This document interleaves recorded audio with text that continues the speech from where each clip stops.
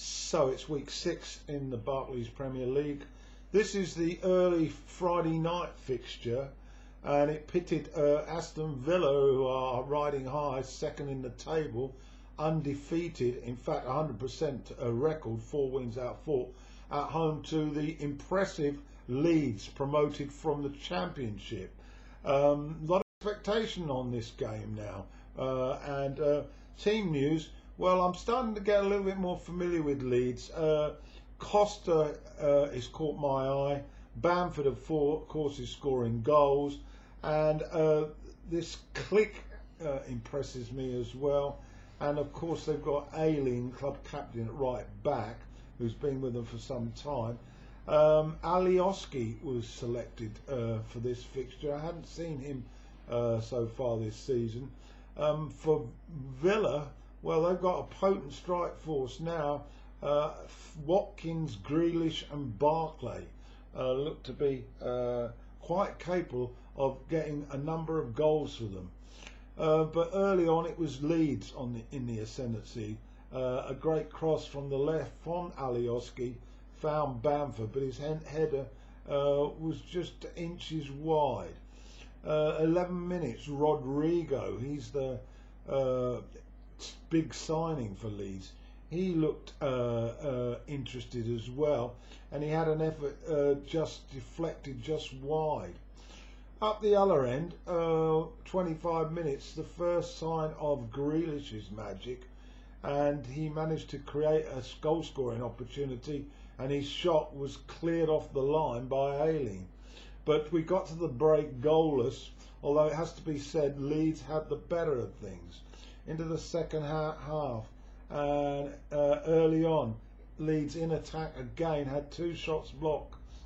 But on 51, some great play by Grealish, and he managed to get his shot away, and it forced a good save from Melia in the Leeds goal. 54 minutes though, finally the breakthrough, and it was that man Bamford. He clipped in the ball in after a parry from Martinez, after a shot from Rodrigo. It was a nice finish, and it put Leeds 1 up. 9 minutes later, Bamford was in the box again, just on the edge of the box actually, and he had a dispute with Mings. No penalty given, but it caused a little bit of fisticuffs. 66 minutes though, Bamford this time just outside the box managed to get his left foot to a ball that came to him, and it sizzled into the roof of the net, and all of a sudden Villa were up against it because they were 2 down. And 7 minutes later, a really intricate piece of play by Bamford in the box. He managed to feed the ball from one foot to another, and it was that left foot with hardly any backlift, and it soared into the net, and he got his hat-trick, and they were 3 up. Hernandez could have actually added to the agony on 83, but it was averted. But full time arrived, a thoroughly deserved win for Leeds. Final score at Villa Park was Aston Villa 0, Leeds United 3. Right, it's week 6, Barclays Premier League. We've had a busy week of European action, and I've thoroughly enjoyed the snippets that I've caught, but it's back to the bread and butter now, the Premier League. And we did have a match last night. I did round that up at the front of this video. Now we're on to Saturday's matches, 4 in all, and then we've got matches tomorrow. But let's try and clear up the 4 that were played on Saturday. And we start with the match at the London Stadium, West Ham at home to Manchester City. I didn't arrive on the net quick enough to catch the team news, only to say that Aguero was in from start, and Foden was on the bench. Sterling up front with Aguero, and De Bruyne, who's been out the last couple of matches, he was on the bench. West Ham still got Noble on the bench with Yaralenko and Haller, Antonio leading the line with the guy, I can't remember his name now, from Hull City, Bowen. Anyway, off we went, and an early chance for Sterling, a half chance really. He put Aguero through on the left, and Aguero's effort was deflected for a corner. The first quarter, to be perfectly honest, wasn't exactly scintillating, and it was virtually all in the West Ham half of the field. City total domination with possession, but then on 12 minutes, that's inside the first quarter, isn't it? Okay, first 10 minutes total domination. On 12 minutes, the first chance for Hammers, they on the sort of counter attack really. They got down to the corner flag. There appeared to be a possible handball by Souček, but he managed to edge the ball back from that area, and then a really great cross that found a half chance for Antonio, and he did an elaborate bicycle kick that whistled past Ederson into the net, and 1-0. Protest from Man City for the earlier handball, but play waved on. After that, to be perfectly honest, it was back to the same, with City in possession, but they certainly were missing David Silva and De Bruyne, and no cutting edge. Cancelo was being very active down the left-hand side, and his cross on 24 minutes found Aguero, but it was a pretty tame effort from the Argentinian, who didn't really seem to be that fit, to be perfectly honest. Easy for Fabianski. So good value for Hammers, 1-0 at the break, irrespective of the possession. Second half, and Foden came on for Aguero, no surprises there, and 51 minutes paid dividends. Foden's extra sort of energy seemed to pass through the team, and then there was a great run down the byline, and the ball was pushed into the centre, and Foden did 180% swivel, and his shot hit the corner of the net. It was a nice piece of play, and thoroughly deserved a City level. A little later, they put on De Bruyne, and he immediately had an opportunity from the free kick, but it was easy for Fabianski. And chances at either end in the last 10 minutes or so. Fornals had an effort which was offside. He beat the offside trap, but he couldn't chip Ederson. Should have done better really. Then Sterling at the other end, in fact, had a couple of chances, and he lost possession at the vital moment really, and Fabianski was good enough. So a late half chance for Mahrez, but again the keeper pushed it round the post, and so that was it. I was very impressed with the overall performance of Declan Rice in the West Ham midfield. He looks a class act, and I'm sure he's going to put in quite a number of appearances for the national team.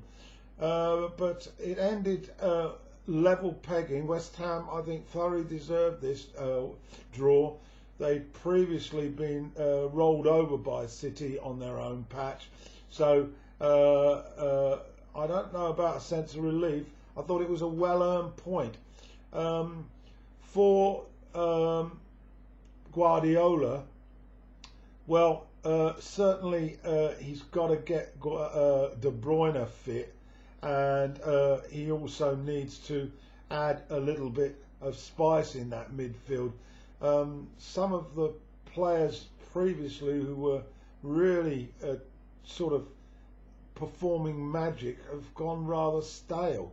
Even Mahrez lacked sharpness. So I think big problems really for City on the horizon. Right, I'm now going to do Liverpool at home to Sheffield United. Liverpool coming back from Europe with a win against Ajax, but still I feel wondering how they're going to cope with the absence of Van Dijk, and Thiago's also out. They were at home anyway to Sheffield United, 1 point so far. They've looked better than that, but they certainly have been found out, and they haven't quite managed to knit in the new players yet. They looked all at sea in the early minutes here. Hardly a minute on the clock, and Mane was put through, and his shot was cleared off the line after he sort of bypassed the keeper. 11 minutes against the run of play, a sort of clumsy challenge in the box on McBurney, and the referee awarded a penalty.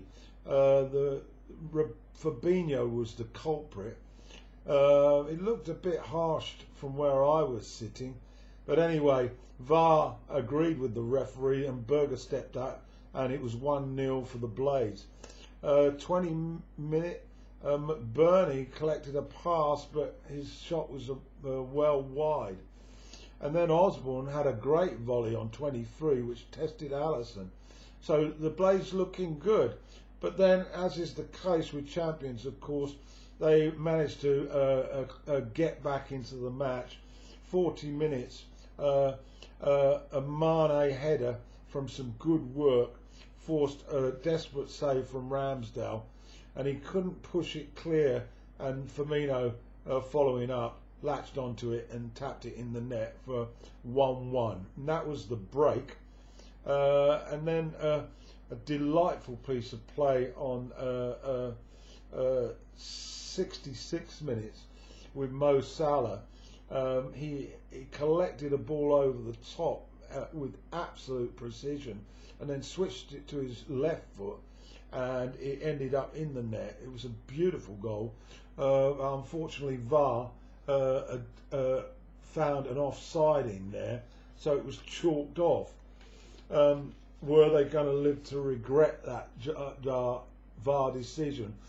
Well, it didn't take that long before, on 63 minutes, again Mane with a great cross, and he found the new boy, Diego Jota, and his header was a firm one, high and wide of the keeper, that was Liverpool in front by 2-1. McGoldrick should have equalised on 75, but it went just over. And then a few minutes later, Salah was unlucky when he hit a post. But a bit of a struggle for Liverpool, to be honest. Sheffield United were good value here and probably deserved a draw. But this is how it's going for them at the moment. They lost this game by 2-1. Klopp acknowledging in an interview how tough it had been. Wilder,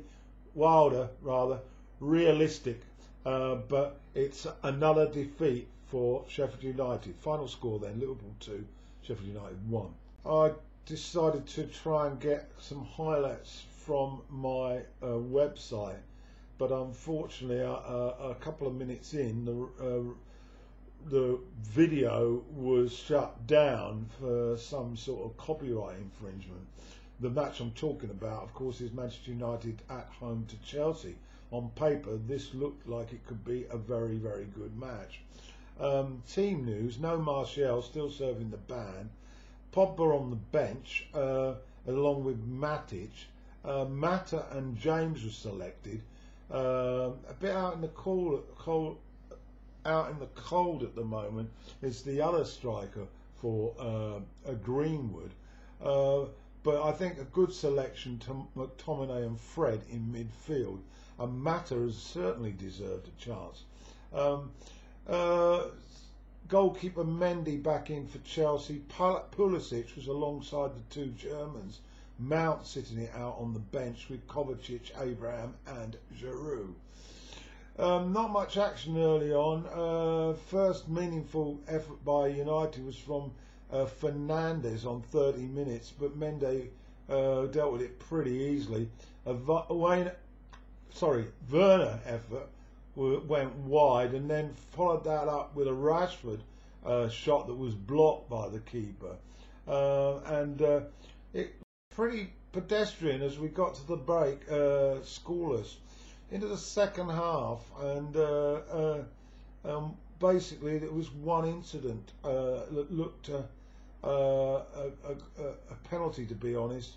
A foul by Maguire in the box on Azpilicueta. He had his arm wrapped round his neck, but VAR and the referee decided to avoid it, and so it remained 0-0. Late on, the new signer Cavani came on, and he almost scored with his first touch at the near post, but it was pushed behind. A great shot from Rashford forced a great save from Mendy, but it dribbled to a conclusion, a goalless conclusion. A pretty wretched game by all accounts. I only saw highlights, but I certainly won't be looking for the full match on the internet. So final score, Manchester United 0, Chelsea 0. Next match up was at Craven Cottage, Fulham at home to Crystal Palace. I saw some brief highlights of this. I watched the City game in its entirety. The highlights then from this, it didn't take long for Palace to breach Fulham's defensive line. Riemann slotted home after some great work by Zaha, who got to the byline and fed it back. Fulham behind 1-0 then. Lookman, who'd looked good the week before, he was involved again, and he had a strike which sort of hit the post on 25 minutes. But Zaha, again looking dangerous, got to the byline, but this time the defence managed to clear it away. Half-time 1-0 to Palace, and then 63 minutes, Zaha, who's my man of the match here, after a great assist via Townsend and then Batshuayi, he prodded the ball home and collided with the post thereafter, but it was 2-0 and he recovered from the slight problem in his groin. 2 efforts for Lookman after that, but not on target. The first real good strike on goal for Fulham took place on 95 minutes from Kearney, and it was a really great effort, and it hit the back of the net. Consolation though for the Cottagers, Palace running out winners by 2-1.